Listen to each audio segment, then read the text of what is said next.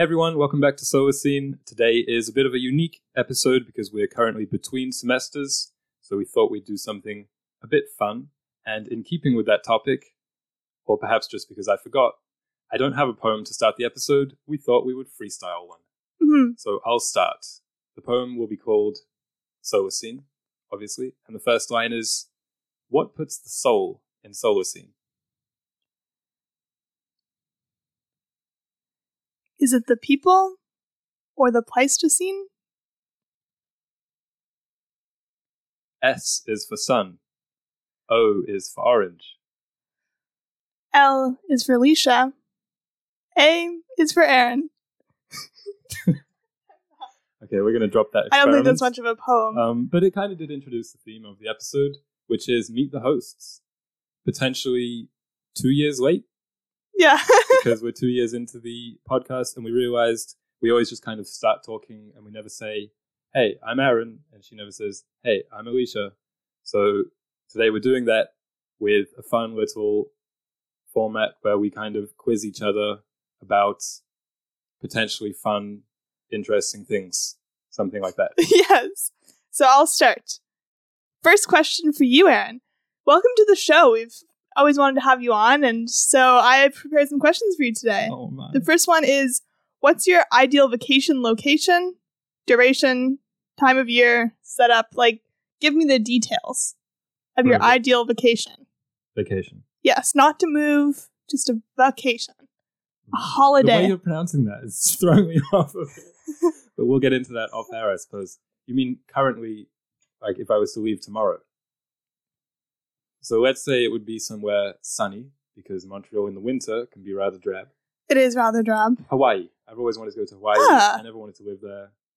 Hawaii, I would scale one of the volcanoes, look in, smell the sulfur, do something like holistic, whatever that. There would be some kind of bathing involved with the sulfurous air, and it would last 2 weeks before I think I would get kind of antsy.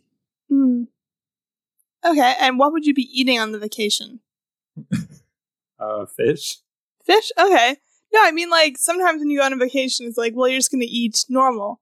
But, like, are there any foods you'd want to try, I guess, as you alluded to? Yeah. I'm not sure I'm not sure about the Hawaiian cuisine. Potentially there's sushi involved. Yeah, poke bowls are Hawaiian. Poke bowls, yeah. So a lot of those, maybe. Learn to love those. Fun fact about the poke bowls, because this episode is all about fun anecdotes. One time I tried to cook one. Yes. Yeah. You bought one from the store, you mean? Yes. So it had like the raw fish and everything in it, and then you brought it home and tried to cook it. Yeah, thinking it would just be like a fish bowl. Yeah.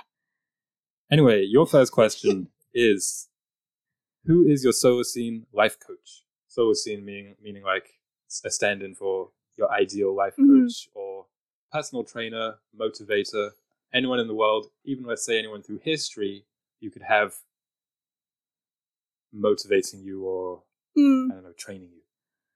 I believe apprentice from.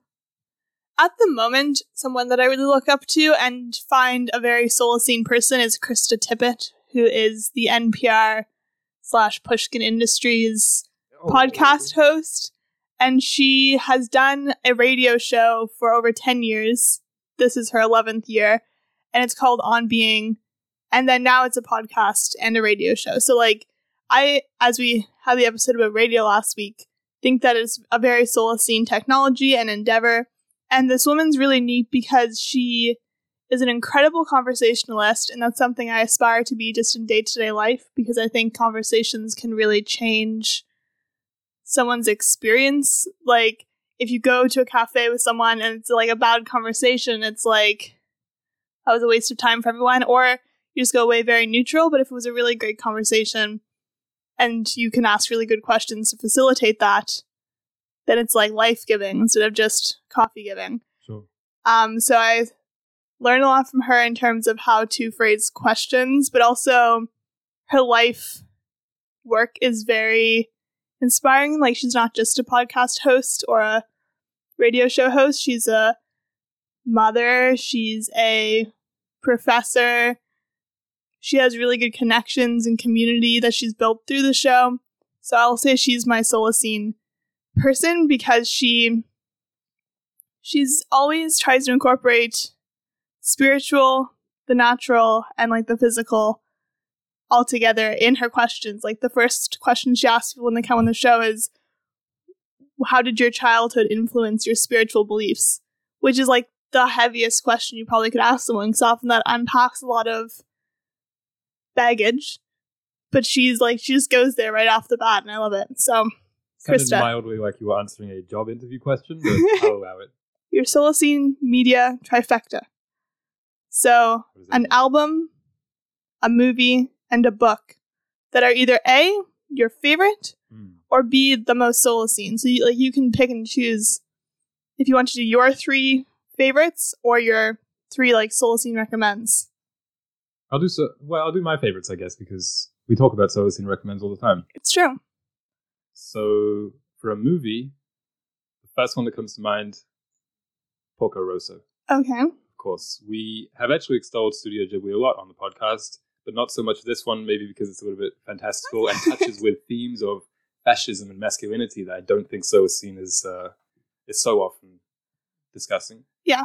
But it's a 90s animated movie about a pig pilot above the Adriatic Sea pilot, should I say, and his adventures, and particularly his romance with the local woman who runs the hotel. Mm-hmm.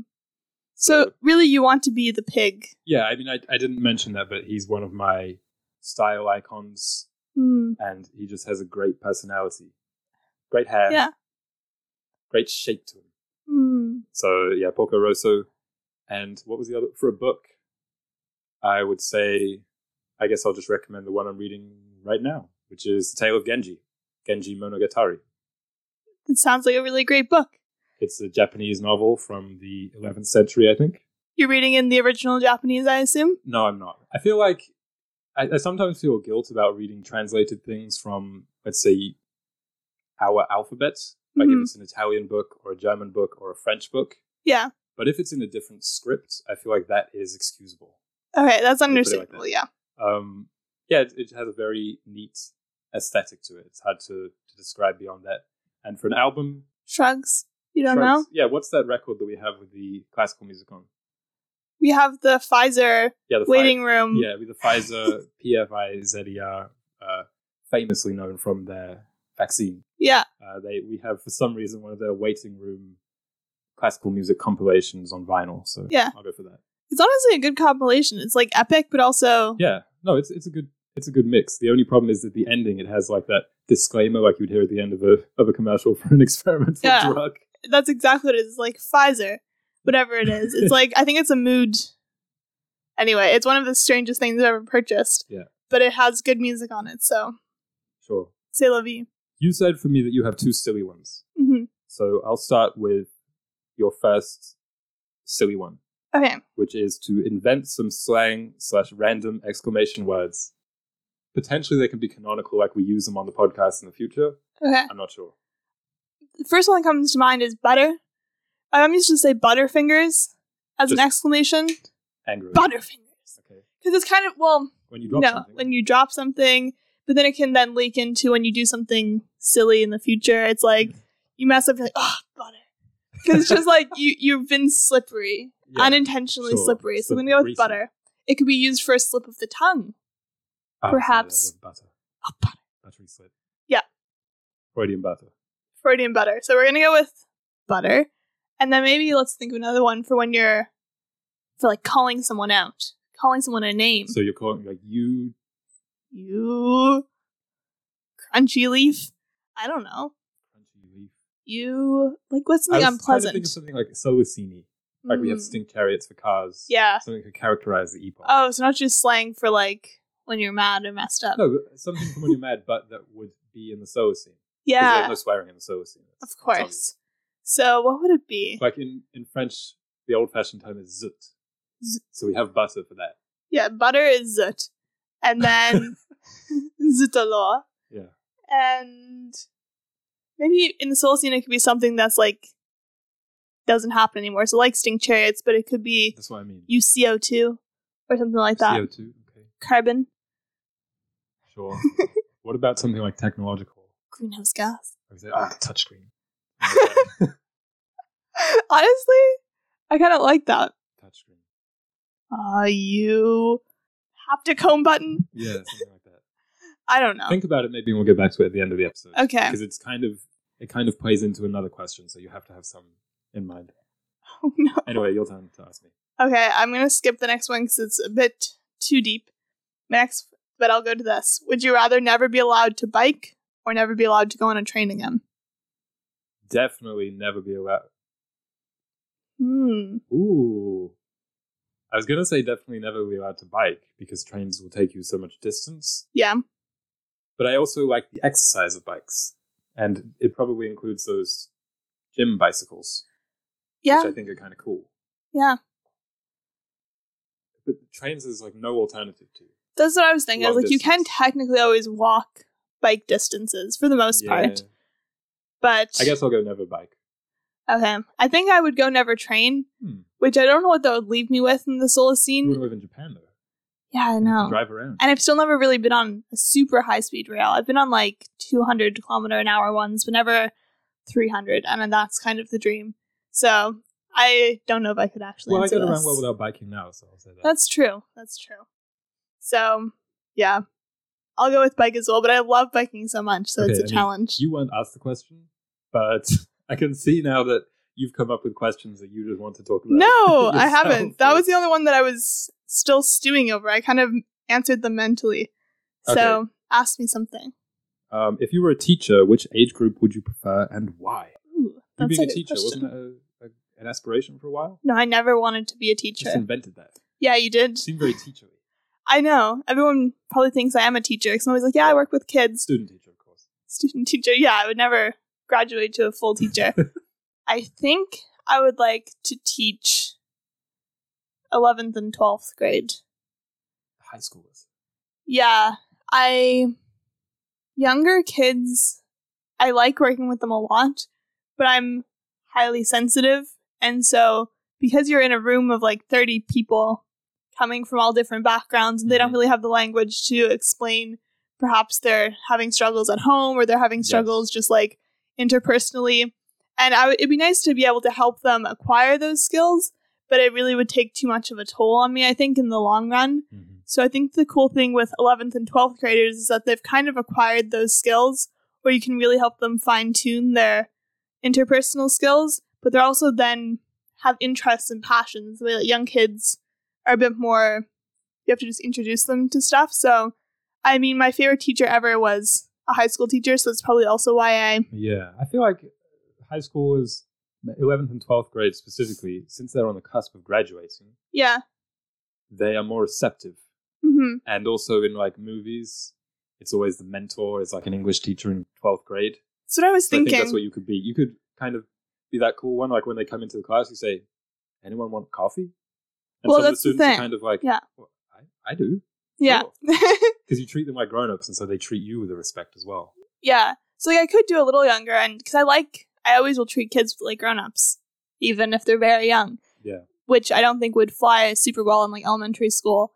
But I think it would be cool to be that person in people's lives who kind of helps them become a real human. You can like drive one of them to a university Yeah. open house or interview or Exactly. something like that. Be the mentor. Mm-hmm. I had an English teacher in grade 12 who I really, really liked and taught me a lot. And I tried to do that. Like I was writing a short story at the time. Mm-hmm. And I was kind of like, he's encouraging me to write and stuff. So I'll ask if he wants to read this. Yeah. And he said, yeah. And then I gave it to him and I never heard back. Yeah, so I guess it was that bad. Or he stole it and published it for himself. That's possible. It'll surface someday. Yeah, my favorite teacher was a French and yoga teacher. So that obviously is manifested in my adult life. Froga. Yeah. And sometimes we'd just be in French class and she'd go, let's go up to the studio. And we'd just go up and do yoga.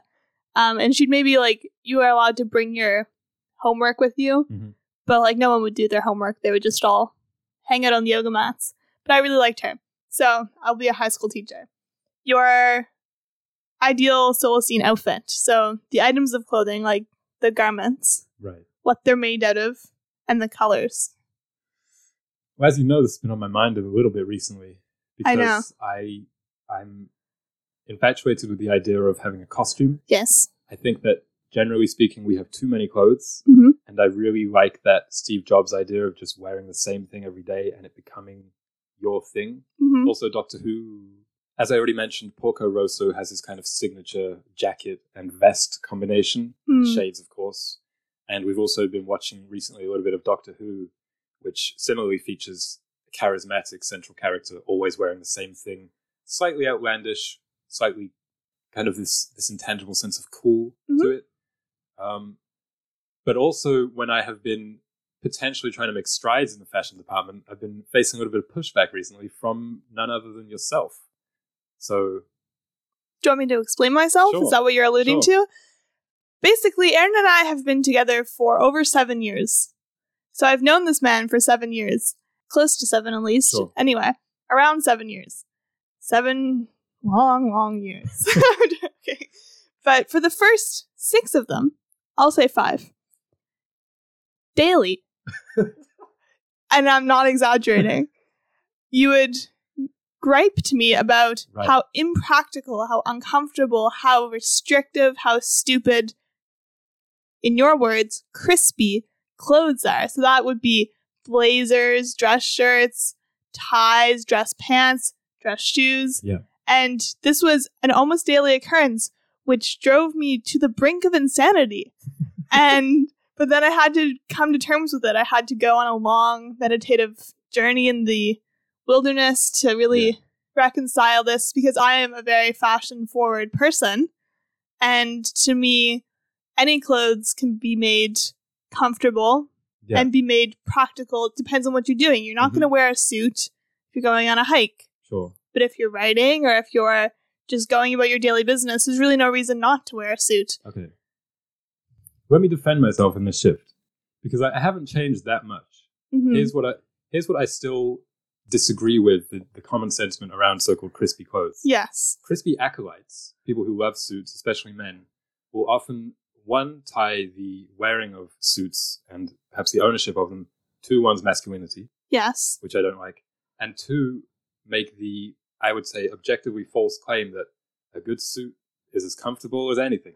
Yes. That is not true. It isn't true. Nothing is as comfortable as, one, wearing nothing, but secondary, if you're wearing clothes, sweatpants, t-shirt, like however well fitted and high quality the suit is, it is not as comfortable as those. Like that's the truth.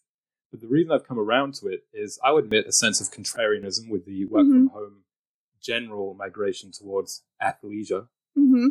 And also I would say I like the idea of deliberately wearing things that are uncomfortable. I think that's the sense of structure that it gives you. I agree. It puts you in that headspace, right? Yeah, I'm not wearing something comfortable right now, which means if you're wearing a suit, you're less likely to lounge around. You're more likely to want to do something. Yeah, I intentionally, in high school, throwing it back to high school again, was when leggings really kicked off. Yes. The leggings movement. Well, they're comfortable. And I insisted on wearing jeans every day. And people were like, you wear jeans every day? And I'm like, yeah. Mm-hmm. And it was because of that. It wasn't to be contrarian, but it was just like, I'm going to school to sit in a desk and to be focused. If I'm wearing soft clothes, I'm going to slouch down and be like a potato. Right. But if you're wearing something structured, it makes you structured mentally. It's the same reason you might want to go to the library to read rather than stay home. Mm-hmm. So it's taking a while for me to adapt to your newfound desire to dress crispy. And I think it's going to look incredible on you. Oh, thanks. As it does. Thank you. Because you have a nice shape. Okay. We're getting a little bit too far. But I'll say, to answer the question from the bottom up, shoes that are just like soft. Mm-hmm. Actually, I have the shoes almost that I want. They're brown, leather, but I want them to be shaped like feet. What a radical idea. Going up from there, wool trousers, similarly brown, because similar to what you're wearing. One of my few fashion tenets is to try and wear as few colors as possible. Because, as I said before, I think I don't want to look like a jigsaw puzzle, is what I said. Yeah. So I don't really like color blocking like that. So you like monochrome outfits? Yes. Brown clothes and a blazer. A blazer? Yeah, let me put it like that. And then a shirt underneath. Just like a cotton linen shirt? I'm not much into materials, so no polyester. No polyester. Well, that's what I was alluding to, is that you will have no polyester, I assume, no microplastics. No. everything buttons, no zips. Yes. I'm not a big fan of zippers. And the general silhouette, I will say, try and make me look as short and wide as possible. A la Porco Rosso. Okay. Excellent. So my question for you, kind of similar, except the opposite. Describe an anti-Alicia outfit. The anti-Alicia. Okay, the first thing that comes to mind is those gray sweatpants. So like those ones that you'd see in like in 80s, like the Rocky movies. I really hate those sweatsuits. Okay. I went through an era of trying to wear those when I ran because I'm a very cold person. True. So I was like, it'd be kind of funny if I just wore this. But then I was like, I feel like no matter how well you take care of a pair of gray sweatpants, they will have stains on them, like ketchup stains, even if you don't need ketchup. Like, they just give me those vibes. I also really don't like those white undershirts. These are all men's clothes. I guess that's why it's so anti-Alicia, like traditionally. No, it has to be women's clothes. Yeah, okay. What about a leopard print? I have a leopard print scarf. Okay. So I'm like, maybe that isn't fully anti-Alicia. What about go-go boots? Go-go boots. Or moon boots? Uggs. Okay, we'll start from the bottom up. I really don't like Uggs. Never liked them. I know they've had a resurgence. No, thank you. Because, like, they get wet. Doesn't make any... Like, they're the most impractical. Yeah. Okay. So, we're Uggs, printed leggings. So, you know, you can get them. They have cats on them. They have... Okay. Maybe the Milky Way galaxy. Sure. Like you'd see 12-year-olds wearing. Yeah. Okay, but you're saying grown-ups shouldn't. I don't think. Okay. So, those type of leggings. And then maybe like a jean skirt on top. That's very un-Alicia. Especially if it has buttons. Those metal buttons. Yeah, I don't like those on jean skirts. So I'll do that. And then for the top. I feel like just something very revealing. Yeah. Okay, one of those shirts, like a dress shirt, but like tied in the front. And it has to be like hot pink. Okay, yeah. So that would be... You don't really wear colors very much. No, I don't. Okay. Well, it's partially... Well, I don't want to get into my whole design philosophy. Sure. But I don't like dyes too much, unless they're natural. Okay. So, yeah, that'd be it. And then maybe some kind of a hat, even. Oh, yeah, hat, so I only wear winter hats. I don't wear summer hats. Think of a fedora. Fedora, okay. Or just a baseball cap. You don't really wear those very often. No, I don't. They do suit me, though, so maybe it's not fully anti-Alicia. Okay. But anyway, some kind of a hat piece. And my hair would be done. Because my hair is never done. So it'd be like curled or something. Like creepy like that. Creepy. It'd be creepy on me. Most offensive segment of an episode we've ever done. Yeah.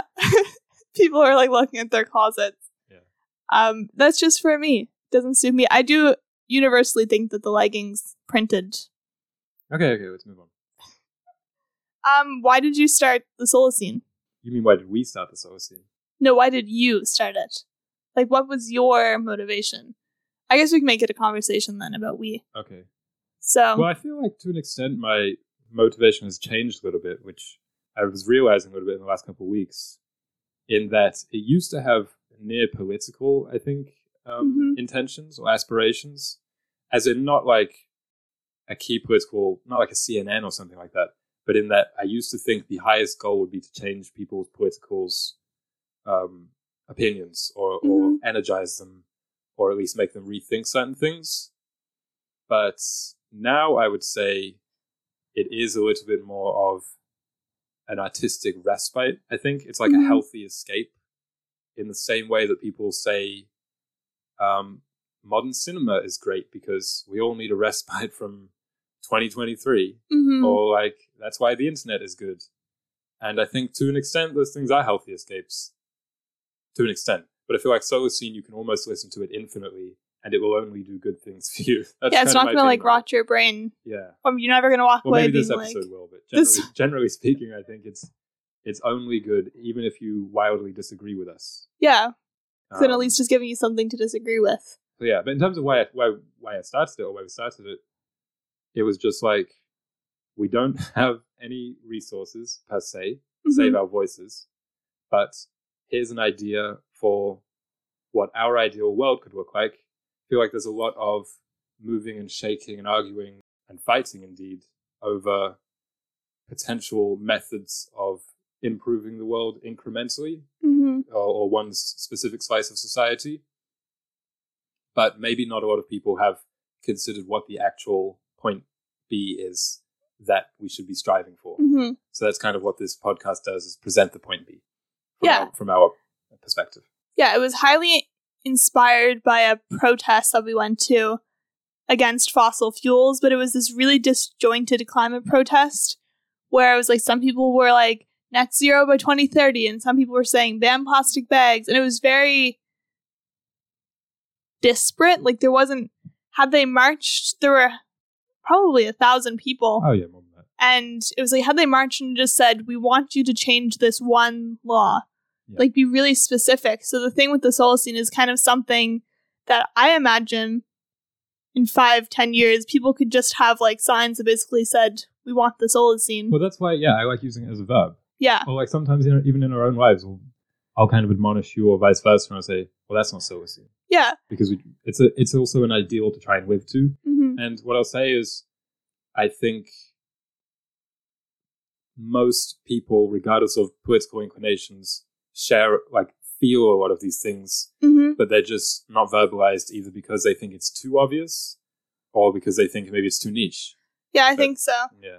And it is very, I also used to think it would be highly political in like, this is going to be a super left-wing thing. I think it would appeal to almost everyone, but perhaps it can bring attention to the issues that maybe come with a lot of, like, we'll talk a lot about slow living or like rural living even. Yeah, these things are borderline individual. We kind of bridge the individual with the communal. Communal. And it kind of, someone would be interested in those things, but then they could get sucked down a bad rabbit hole of like this right wing living in the jungle, not the jungle, living in the forest and hating everyone and being very misanthropic. But the Solacene is like, you can be slow and intentional and hands-on without being hateful. And yeah, there's a lot of reasons to start the Solacene. Even like, we both really care about mental health. It's not something we ever talk about explicitly on the podcast. Yeah. I mean, but it's pretty implicit in the idea. Because I think if you listen to the news or if you listen to a lot of climate things, like, it can be very disparaging. Even me, who tries to stay on top of it, sometimes I just it'll ruin my whole day. But with this, we talk about it kind of an anti-facts matter. It's like, in the Solacene, there won't be 3,000 tons of carbon dumped into the atmosphere every hour. And it's just kind of like funny. It has like that comedic edge to inform, but not depress. Take the edge. I tried to kind of vary the questions, like, so it's not everything is what. I tried to start some of them with when, where. Yeah. Similar actually to the difficulty we face when we're naming the episodes, because most Solacene episodes are titled with a question. Yeah. But I always try and shake it up. It's not just what, like every week. But sometimes that leads to me phrasing it rather awkwardly. Yes. So I'll say, when is your earliest memory? Earliest memory? That's kind of hard. Mine is this time I was wronged in school. It was a very young grade. I'm not sure when, but the teacher told us to go from this side of the classroom to another because we're doing this activity. And we were all kind of sitting down when she told us this, sitting down crisscross applesauce, as some might say. Yeah. And she specifically said, don't run. And I started just like half crawling. I wasn't that young, but like kind of kneeing my way over. My hands weren't involved, but I was just like using my knees to propel myself. Not quickly or irresponsibly, I was just doing that. But this other kid came running and shoved me in my face, and I went flying into like a table or like the corner of a wall or something. And I had to go to the dentist. And I got in trouble, I remember, because the teacher was like admonishing me, saying like, I told you not to run. So I always remember that chip on my shoulder and chip on your chip tooth. On the tooth. Yeah. I have a lot of very early memories. I specifically remember going to a babysitter's that I'd go to probably once a week or something, and there being like a really cool, it's almost like in a kid's cartoon when like it's a baby having like a vision. So it's like, I remember walking in, it was like everything was dark in my child vision. I was probably like 2. But then it was like this one toy would like basically glow and like draw me in. And every time I'd go there, I'd be so excited to use this toy because it was just like one of those ones you'd push and it had like lights and stuff on it. what 2-year-old babies liked in 2001. So I remember like playing with it. But then sometimes I'd come and there'd be like other kids playing with it already. And I would be a little sad. But then I remember the very last time I went to this babysitter. And I was like, hey, we're like, this is the last time you're going here. Say bye. And I remember being like really focused on the woman. But like out of my peripheral, just like staring at the toy. And this is like, I was so young. Like, I don't know why I remember this, but it was always with me. And I also remember driving there, like driving from my house. And it was one of the first things I recognized. Because, as a baby, like everything just blurs together. You don't know places. Yes. But it was like, Mom would be like, which house is hers? Her name was Vera. And I would know which house was Vera's because I was habitually going there. It's a name you don't hear very often these days. No. I'm impressed with the clarity of your early memories. Yeah, because I have a few other ones, but they're all... This, I think, is my oldest. Sure. So that's why we'll go with it. It doesn't reveal too much about me, but maybe my materialist that's what you think. Inclination towards lights and plastic hunks. Things. Yeah. My next one, how do you put the Solacene vision into action in your daily life, and how can you improve? I try to be a patron at things like cinemas, libraries, gyms. I think those things are those kind of public places that have largely been kind of exchanged for home, work from home, internet, that kind of thing. Mm-hmm. I think those are key to the Solacene. I try to talk to people, to be honest. You may not believe it, but like I believe it. When I'm around people, I do try and be like friendly. I do try to connect with people. Yeah.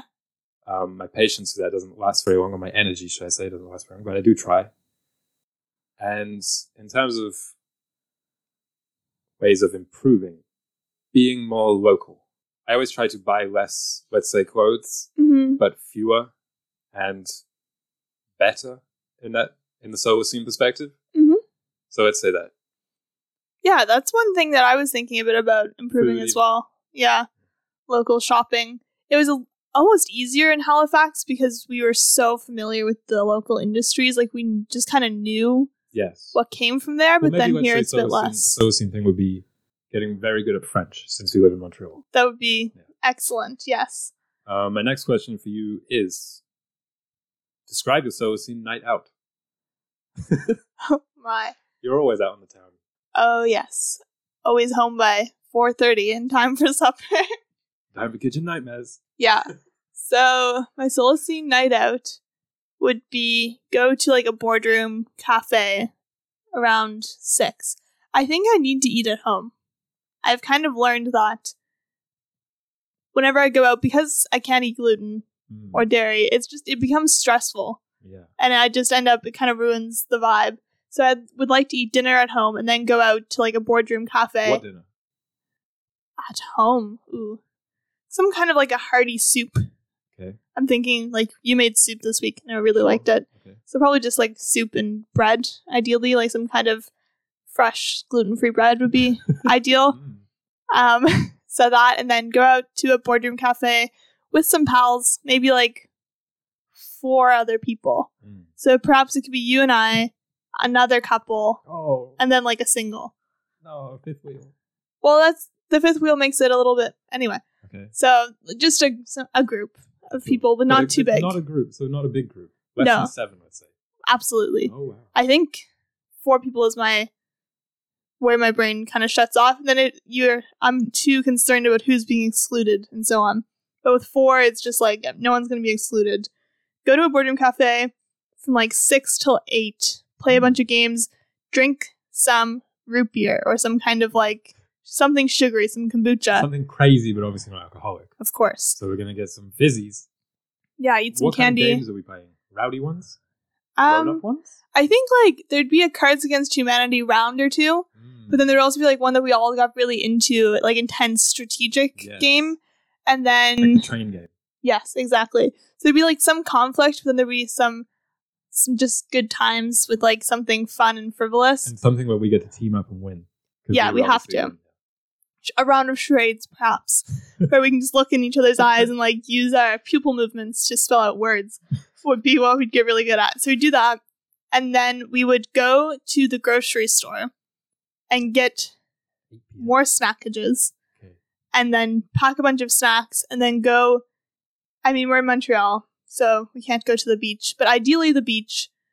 But this is your Solacene night out. It can be anywhere. Okay, so go to the beach and have a bonfire and just have a bunch of snacks, do some music, do some like singing. Just bringing out your ukulele? I'd bring out the ukulele. Okay. Have a bonfire. We don't need to be roasting anything. I just like the warmth. Maybe go for a night swim. Definitely go for a night swim. Okay. And then just like hang out on the beach until like midnight. Whoa. Have just no real to do there. It's just like we're going to be at the beach for 3 hours and then go home and have a really good night's sleep. Zooey mom. I know it's very like simple, but that is my favorite thing. There has to be a bonfire involved. There has to be a lot of snacks involved, but I don't like big meals. And ideally something in nature like a beach, or it could be a small hike. Would you rather video games in the Solacene incorporate 40% more VR and AI, or have no video games in the Solacene? No video games. Really? Yeah, because I think, I do respect them as an art form, but the world is 100% fine without them, so no video games. And I just think, well, 40% is not that. You mean 40% more than the current? Yes. Yeah, no video games. Okay. Sure. I was thinking... Do arcades. We still get arcades. Well, that's the thing. In Solacene, there'll be tech rooms and arcades and stuff, so I was kind of thinking you might answer the former.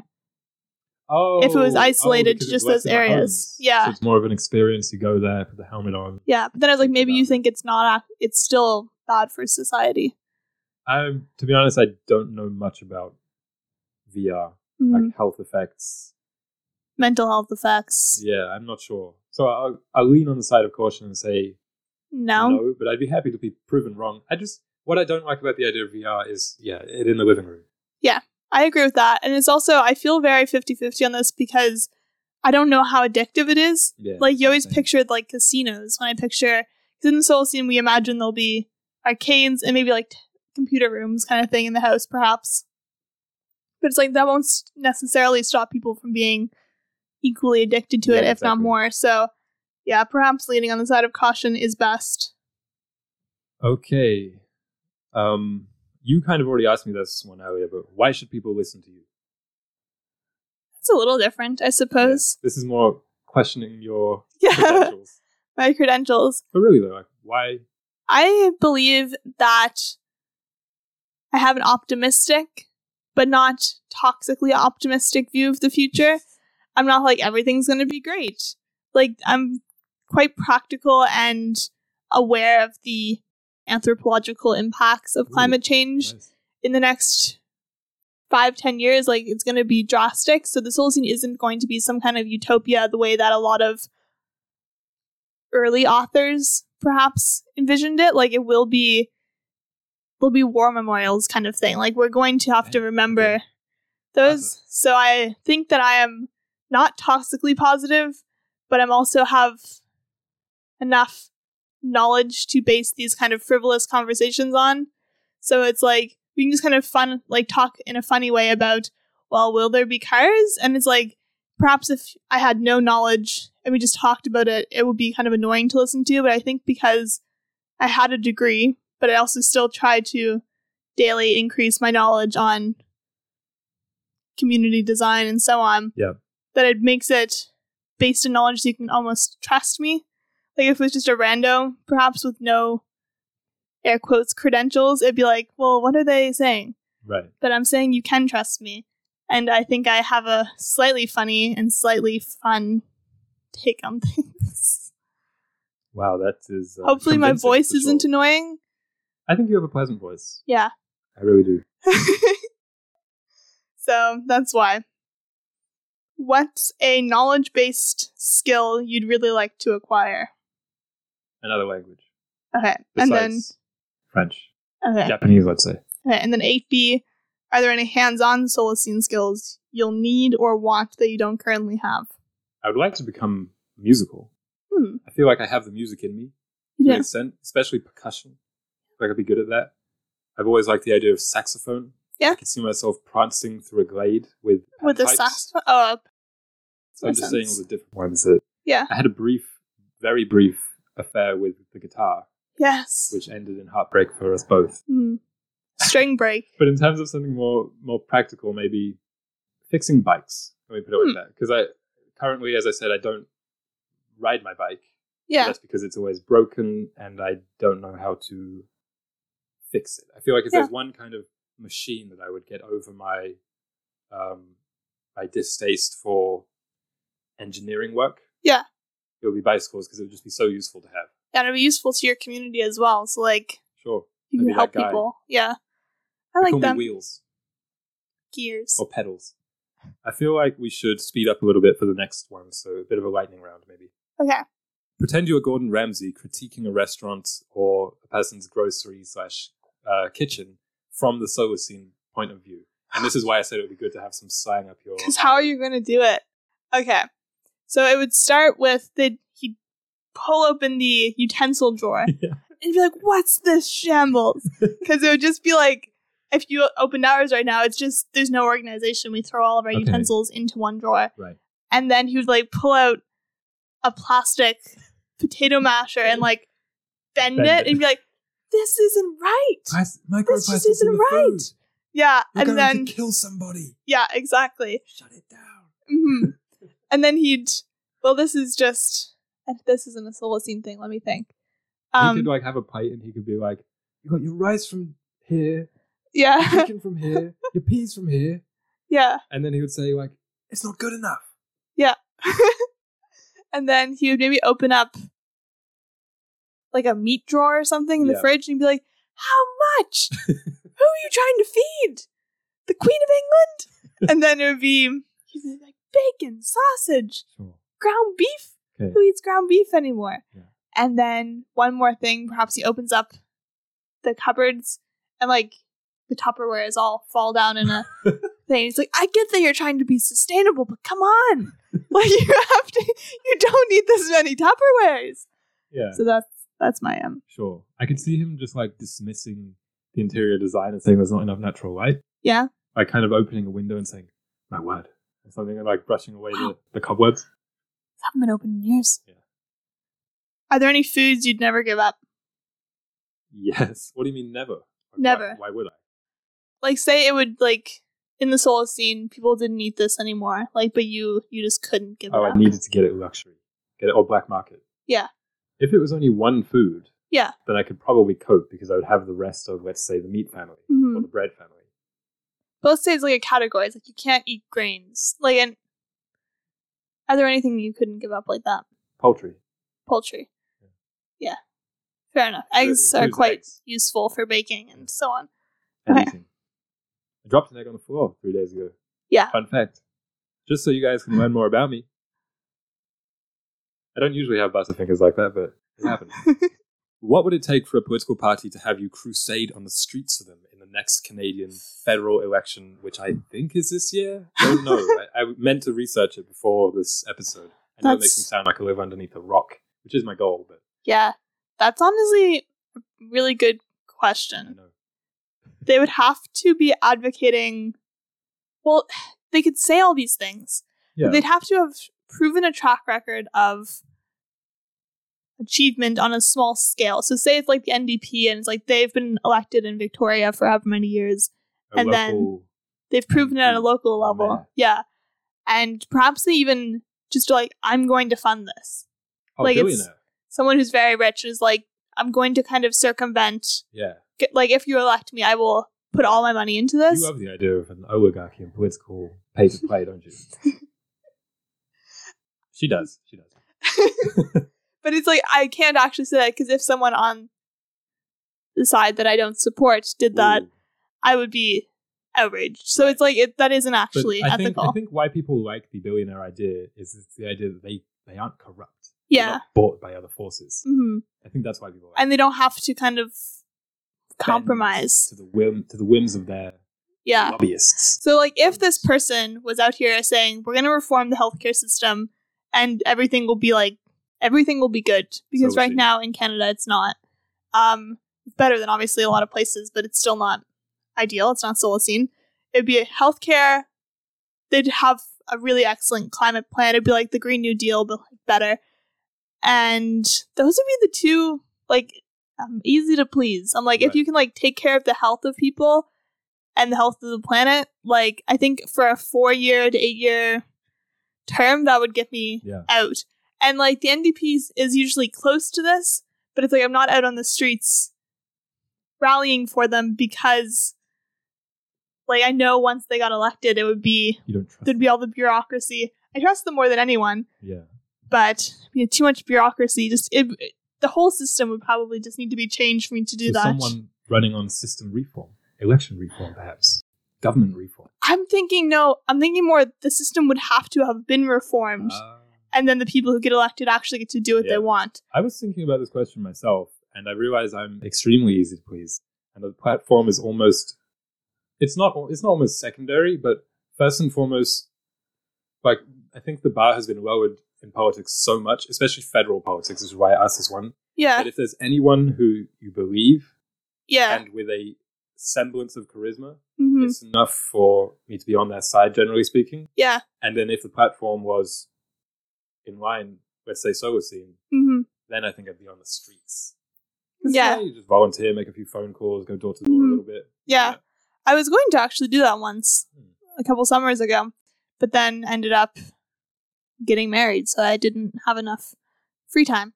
But yeah, like, they'd have to be fully Solacene. Like, they couldn't be like, we're gonna reform the healthcare system, we're gonna stop climate change, but we also actually are quite racist. Like, they'd have to be holistically no car perfect. Subsidies.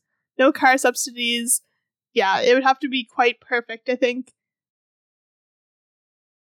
The next question for you is, what's your most Solacene experience so far? This is a hard one to answer because there's different aspects of the Solacene. The first one that came to mind, because it's most recent, is when we went to Tuscany. That felt just kind of ambiguously Solacene. Yeah.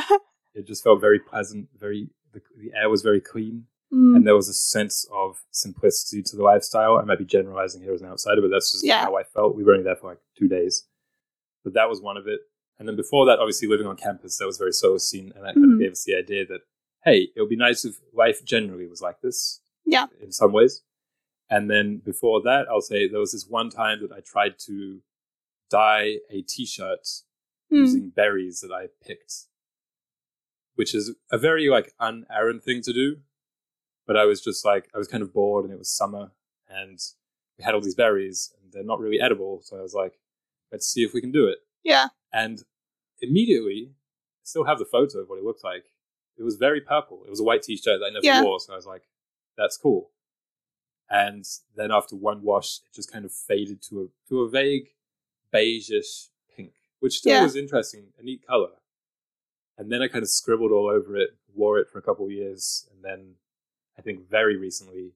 It now exists as a cloth in our house, That's a very Solacene item that has, like, I use it to wipe off the yoga mat. I use it for castor oil packs. There you go. It has, so that one, still lives. That one white t-shirt from Sears that we bought, or I bought in anticipation of that paint thing. Yeah. What was it? It's like an Indian festival. Yeah, where throw paint. Yeah. And I also had a part B of what Solacene experience are you looking forward to the most in your life? Making a pilgrimage to a temple. Perfect. Preferably in Japan. Cool. Has this podcast changed your mind about anything? If so, what? Not this episode, but the whole Solacene experience. Yeah. Also, is it on your resume? I just thought of that. Yeah, it's on my resume. Cool. Because if you think about it, this is what I do, borderline a full-time job. So, like, it should be on there. So, has it changed my mind about anything? Worrying if not. I think the biggest thing that has changed my mind is that I can do anything. Like, that's quite baby's first lesson of you can do anything. But it does make me feel motivated to actually get out there and, like, do things that are quite uncomfortable. Like, after this, I'm going to an embroidery workshop. And it's like, I didn't want to. Right. Because it's like, it's going to be awkward. It's going to be in French. And it's going to be like, here's the thing. My French is greatly improving. Like, it'll be fine. But it's like, you're in your head. But then if you think about it, it's like, this is a very solacing thing to do. Go to the library for this free embroidery workshop, learn a skill, commune with people. It motivates me to have experiences, basically, in a way that I would normally be like, well, no, I can just kind of do that on my own. Nice. Because I was a bit more individualistic. Yeah. My next question is, why do we make a good pair to host a show like this, and how can we both improve as hosts? So this is a big question, but like maybe just do like one thing each. Well, for how we can both improve, for a while I was drafting notes after we record each episode. Usually I, but sometimes you will listen back and kind of edit out some of the ums and ahs and mouth noises. Mm-hmm. So I was making notes. Mainly for me, I know it's letting you finish sentences more often, because I think that can be very annoying for listeners when we are talking even briefly at the same time, or especially when it seems like I am being like overbearing, which perhaps I am. Should I say I am? And for you, I would say, like I say, I think you have a nice voice. Maybe, I think we both do this, but you do it more. Instead of saying just a fact, we always kind of preface it with like, yeah, I was reading or like, yeah, I saw that. And I think that makes us sound, I think it puts a distance between, it's unnecessary words when you put it like that as a writer. Like they could all be cut and it would be more concise and I think more listenable. So I'll say that. Yeah. And that's why we make a good pair. I mean, they're conversations that we have been having, as you said, for 7 years and regularly still have off air all the time. So it feels rather natural. And sometimes even like we're repeating things that we said before when we do it on air. And that's why we can cut each other off sometimes, because often I'll say things that you said to me and vice versa. Yeah. So it's just like almost, I feel like you start something and then I'm like, well, they know that. Like the people who are listening, like they weren't here for the conversation. So like you have to let the conversation flow as if there's someone else in the room. I think I have 2 more to ask you. You have 1 more to ask me. Yeah. So I'll say, where/when do you see/feel the most optimistic about society, humans, life itself? When do you feel that joie d'être? That wasn't very good. Joie d'être. I'll say in a library or in the garden. Those are my 2 favorite places. Garden. I was going to ask, where was your favorite place? I'll ask that instead. Where's your favorite place? Because I just forgot to write that down for some reason. My favorite place ever is just like a beach in Nova Scotia, probably. Yeah, I used to despise beaches. But then there was like, I feel like I just woke up one day. I don't like being cold. The water in Nova Scotia is always cold. Always. Like it could be the dead of summer. It could be like a 40-degree day and the water will be freezing. So like I really hated that. But then I kind of, honestly watching Call Me By Your Name where they go into that really cold stream thing, I was like, this is beautiful. The mountain, the lake. So I started liking it. And I'm sure there's beaches in the world that I would like way more, but it's like practically there's a beach in Nova Scotia that I would probably say is my favorite. The infamously hard to find mountain lake, should I say, from Call Me By Your Name. Yeah, because we tried to find it. Yeah, we were actually in Kramer trying to do the pilgrimage. And we never talked about this on the podcast. Just wading around in dirt. In just like people's fields. And, in fields. And there was at one point, we were following like a GPS/a map, paper map. And I kind of vaulted over a little ditch or trench into where it was supposed to be. And the whole place was just covered with spiderwebs. You remember that? Yeah, that was like Ron in the it was a lot like the Ron Forbidden Forest. I was panicking. I was so scared for you. Because I don't know, I feel like I was in like it was a lot. Yeah. I was like injured and like I couldn't go over there. I was like, you go. Then we found it and it was empty. Yeah, it was just like a basin of water in someone's field. I don't know who picked that. Like what location scout was like, this is it. So anyway, infamously hard to find. But yeah. Most optimistic was probably last summer when I was in the garden watering by myself. It was like, if I'm willing to just come here every day and like water this square acre of land, like other people, like the world's fine kind of thing. Yeah. What are you existentially afraid of, if anything? Is this the last question? Yeah. What does existentially mean? So I was going to say, what are you afraid of? Then it's like, then the answer would be like spiders, witches. The obvious big 2. Yeah. But are you existentially afraid of anything? Like death? inaction. That sounds really like hustler, influencer type, but sloth. That's sloth. a Yeah, thing. I think it's a really terrifying thing. I was reading this blog about, which maybe itself was a waste of time, but reading this blog about how, in the 90s it was very popular for people to say a cigarette takes 10 minutes off your life, which isn't exactly accurate, but it's a very helpful thing to say, because it's like you're bargaining your time basically for that addiction, for that brief pleasure. And the person was saying that they were a smoker and that had caused them to stop. Yeah. But then they realized recently that they would regularly spend much more than 10 minutes scrolling on social media, on YouTube, and that's really terrifying, and that's a good way of thinking about it. Like, because we watch a lot of, we watch a lot of garbage on YouTube. Yeah. Or a decent amount anyway. More than we should, let's say. Things like, I don't know, Jubilee videos, the aforementioned kitchen nightmares, like Ramsay content. The content mill. Like, we're part of it. Yeah. We're always critiquing it on Solacene. But we do indulge this. Like, we do feel the same, I'm going to call it addiction.